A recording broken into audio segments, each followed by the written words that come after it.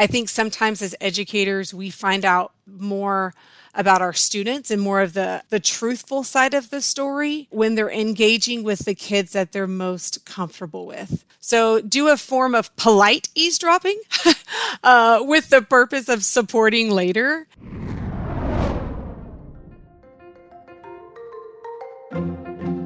The topic for today's podcast is how to welcome kids back from the holidays with our special guest, Cherie Spencer, SEL coordinator from Galveston, Texas.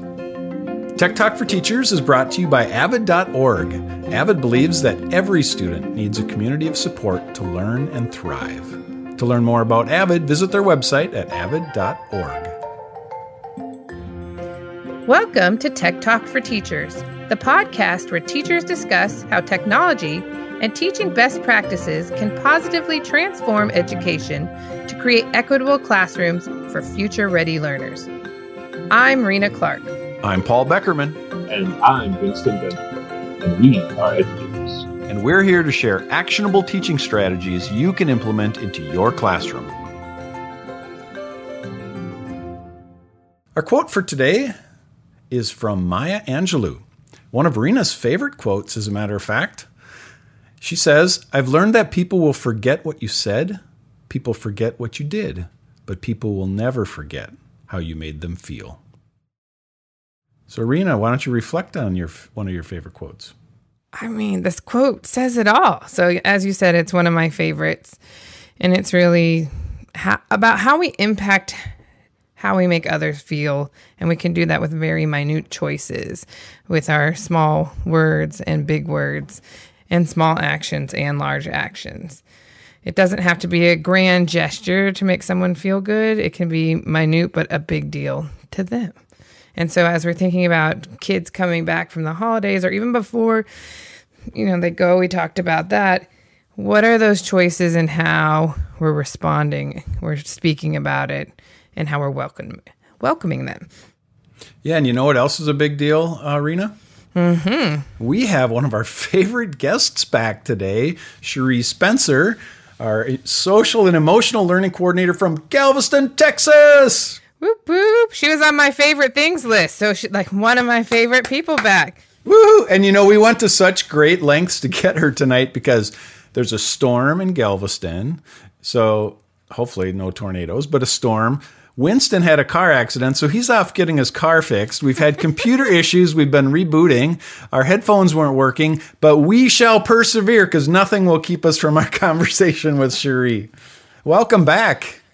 Thank you. I'm excited to be back and talk about building resilience, right? Don't give up. And I love your quote because when you think back on memories or situations that have happened in the past, it always brings back an emotion. Your emotion comes before the story does. So I really loved that. It's very true. That's awesome. Your emotion comes before the story. I like it. So we're going to have some storytelling time tonight and conversation around kids coming back with their stories from the holiday season. We know that not all students have the same experience during holidays. For some, it's a very good experience, and some of them maybe not so good. So we want to talk about that a little bit. So Cherie, we're going to kick it off with a question for you. So first of all, how much diversity of student experiences do you see students having, in your engagement with them after holidays? Oh my goodness. I think it's all over the spectrum. We have kids that are excited about the holiday experience and everything that they got to go see their neighbors. They went to go see relatives. They've got all these stories, to students who are just excited to be back in the building with AC and food and don't come with those stories of gifts and relatives and laughing moments. So it's quite a big spectrum, and which makes it hard or a challenge for educators to navigate that platform and make everybody feel welcomed. And speaking of like the quote, to make them feel good about their experience, whether it was positive or a struggling one. So there's quite a spectrum out there. Even with your adults and your staff, there is a spectrum for the holidays that we need to be aware of. And I appreciate us thinking beyond students as well, just to all the educators and support in the building. And that it makes me think of those biases that I know I personally have built up. Oh, it's such a wonderful time. And then now that I'm aware, I definitely think about it differently and how that might project, and being very conscious of those choices with our words and our decisions. So something to be aware of. And as students come back, what are some signs that students may have experienced trauma during that break?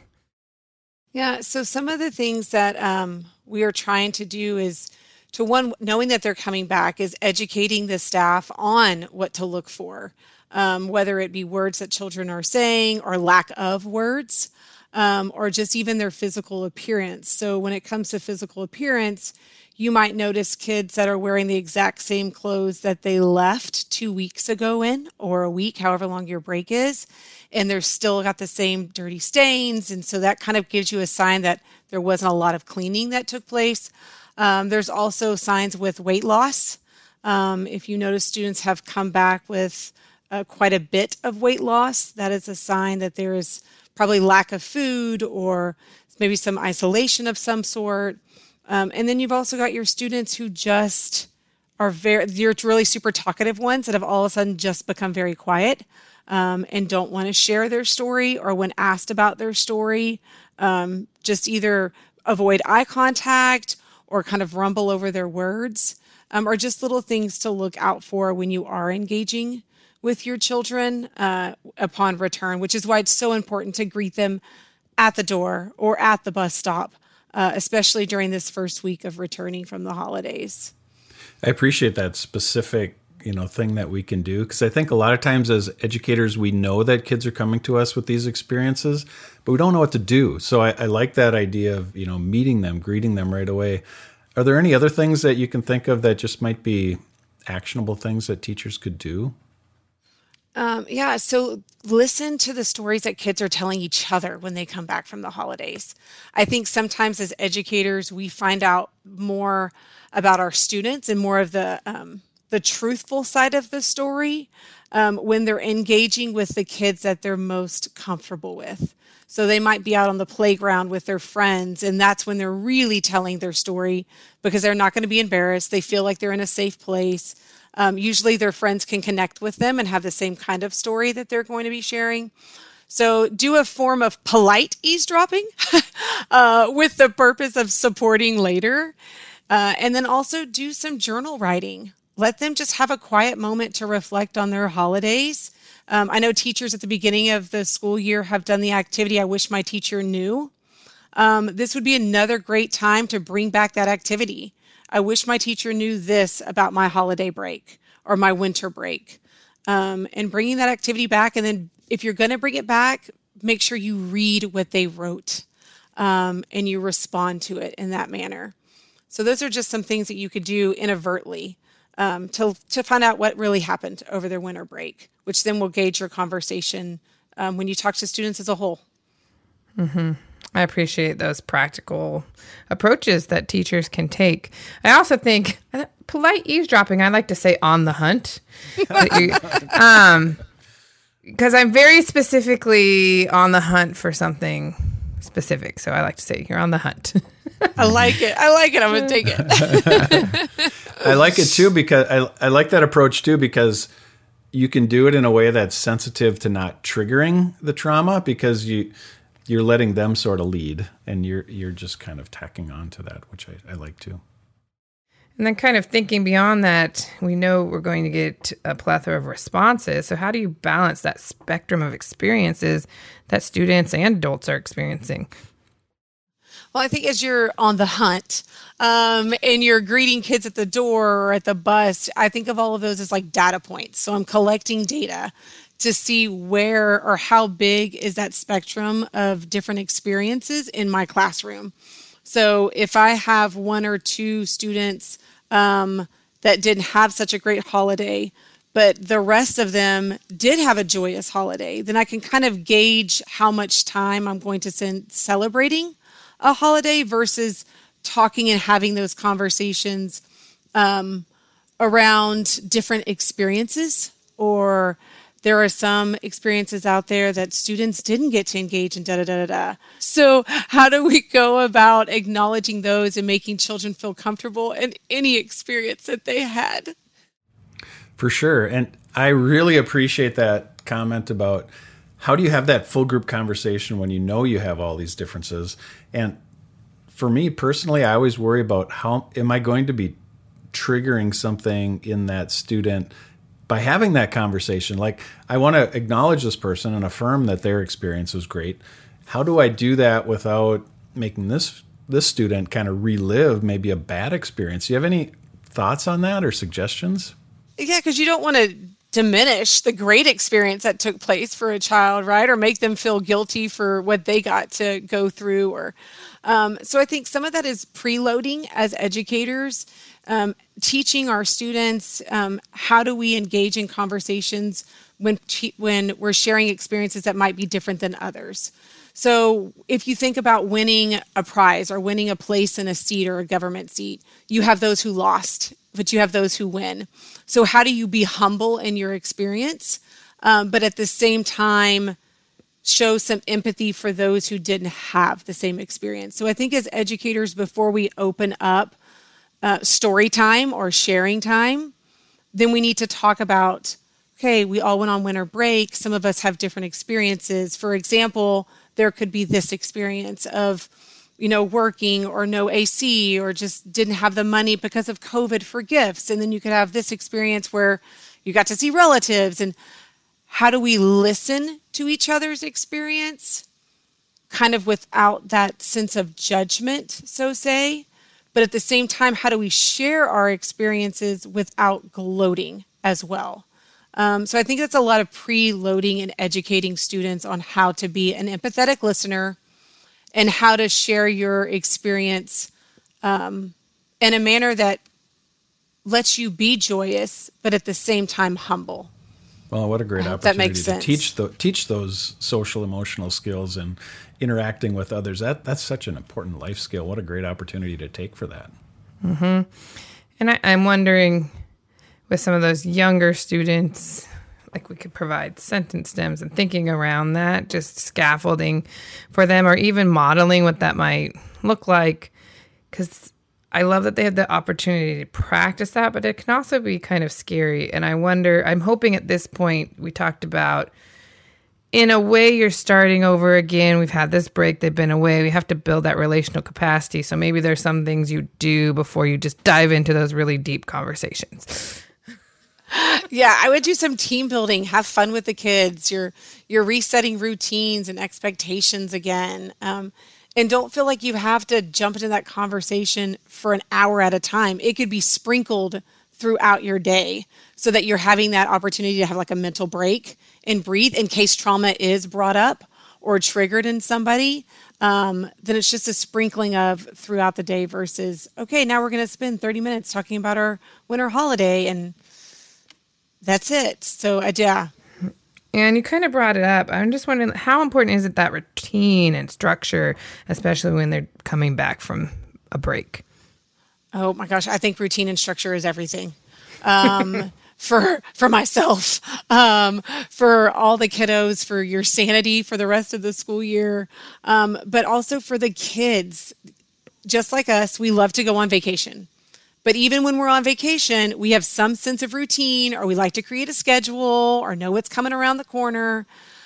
So with our kids, it's very important to get back into routine, get back into expectation.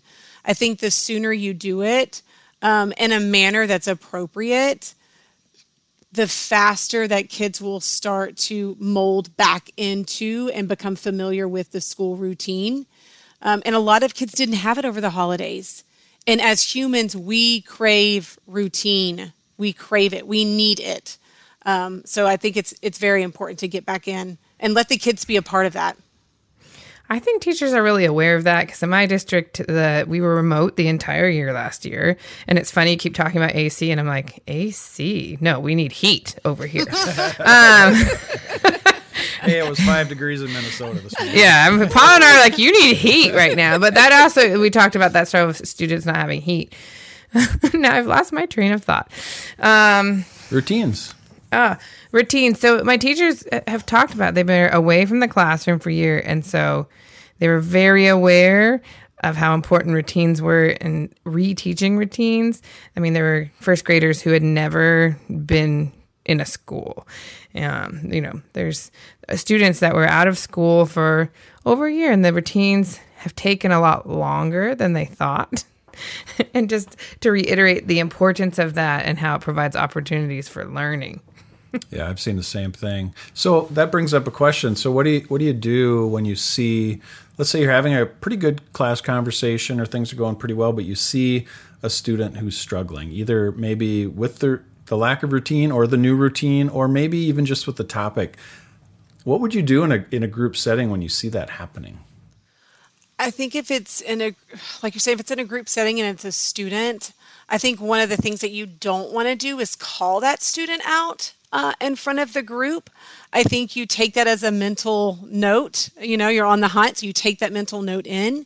You finish up maybe that last sentence, find that time to kind of close up session or get the kids to do some independent work, and then make sure you go and check on that child and say, hey, I noticed when we were talking about this, your body language was doing this, or your voice and your words were these. Can you tell me a little bit about that? Always, I go in with kids and adults trying to assume the best and seek to understand. And the only way you could seek understanding is by asking questions and getting clarification. And then from that, re-guiding them and say, hey, but don't you remember those expectations? So what do you need to make sure that you stay on target or that you stay engaged? So I would not call them out, wrap it up, come to an end, transition it, and then definitely go back and check on that child with specifics. Mm-hmm. And once again, back to how important that relationship is that you've hopefully at this point established. You might have new students at this time as well. So that's another thing to be aware of, is the transition to a new classroom, new school.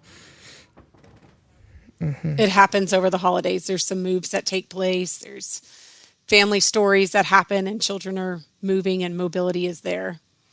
And then I'm just wondering, at what point should a classroom teacher reach for that extra support, a school counselor or social worker? We are aware of some legal things, like when we have to report, but it's like, where's that balance of when do I need to maybe go beyond myself? Yeah. No, I would hope that before the kids come back, that there's some kind of faculty meeting or staff get together, that the school leader, principal, counselor is kind of going through that with the staff on what to look for. And when you see this go, I think you follow your heart and your gut instinct. It is never, I don't think it's ever a wrong time to reach out, because the answer could be, hey, you're doing everything you can, great. Or the answer could be, you know what, you made a right choice by reaching out. This is what we need to do next. So I don't think there's ever a wrong time to reach out. I think not reaching out is probably the worst thing you could do. So if in doubt, reach out. Oh, I like that. Yeah. That's a t-shirt. When in doubt, reach out. That is so true. So true. And with that, we're going to reach out for our toolkit. Check it out. Check it out. Check it out. Check it out. What's in the toolkit? What is in the toolkit? What's in the toolkit? Check it out. All right. So, Rena, we'll start with you. What is in your toolkit? I was just thinking about all the different relational capacity builders we've talked about in the past. I really was thinking about, well, Cherie mentioned a journal entry, but I also like the idea of just sharing about ourselves, not having it tied necessarily to the break, like re-identifying ourselves as learners. Maybe it's how we like to learn, but using a shared Google slide, and every child gets their own slide and they can share, and then they can peruse other people's, provide comments. And it helps me too, as the educator, to reconnect and be like, oh yeah, I remember this. Or maybe there's something new they want to share, because we've changed and we grow. Yeah, and what really struck me was when Cherie said, listen and kind of gather evidence and what you're seeing and fact-finding kind of a thing. And I think that's a huge tool in trying to respect and understand the differences of experiences that kids have when they come back. Cherie, what's in your toolkit? I would say my one, I love that whole slide, Google slide. I'm going to take that. That is so cool because identities do change over time. So one thing in my toolkit, I think is more for the leaders to the adults, is to engage with your adults when they first come back and find out about their experiences and where they're at. Get the pulse of your staff. Mm-hmm. I like that. Which now it takes us into our one thing. One thing. It's time for that one thing. One thing. One thing. It's time for that one thing. It's that one thing. So I'm going to start with myself because Winston's not here for us. But I absolutely loved your point about assume best and seek to understand, which also ties to Paul talking about listening, because we should be spending more time listening than talking. And while I'm listening, I need to assume the best, and I'm listening to seek understanding. And that's something that I can do mentally for my own self. And my one thing kind of ties off my toolkit thing, and that's, I love Rena's phrase, be on the hunt, right? On the hunt for information and understanding and listening for little tidbits of conversations. We can learn so much. And it's so funny because I don't think students always think we can hear them. It's like, we have ears. We hear so many things that are going on in the classroom. And that is such great insight for us as educators. Cherie, one thing. Yeah, I had it. Now I just lost it. Oh, my one thing is going to be the Google Slides. Like, I love that even for educators and students, for everybody to create a slide of who you are now and things that you've added, because you can even also incorporate holiday winter experiences into that and learn a little bit more about the kids. So I'm taking the Google slide. You know, you could adapt that. You could make that a year-long scrapbook. You could do a beginning, middle, and end. And see the growth in the kids too. And I love that kids can flip through and kind of give feedback and affirmations and stuff. So yeah, I like it. Well, Cherie, we are so excited to have you back because you were on our favorites list of favorite episodes for the year. Yay! And just like we welcome our students back, we are so excited to welcome you back into the Tech Talk for Teachers family. Welcome back. Thank you. I'm excited to be back. You guys are great. And you will be back next week again with us, hopefully without the thunderstorms and the car accidents and the computer problems. But we will do anything we need to have our conversation with you, Cherie. Oh, well, thank you guys. I appreciate it. Thanks for listening to Tech Talk for Teachers. We invite you to visit us at avidopenaccess.org, where you can discover resources to support student agency, equity, and academic tenacity to create a classroom for future-ready learners. We'll be back here next Wednesday for a fresh episode of Tech Talk for Teachers. And remember, go forth and be awesome. Thank you for all you do. You make a difference.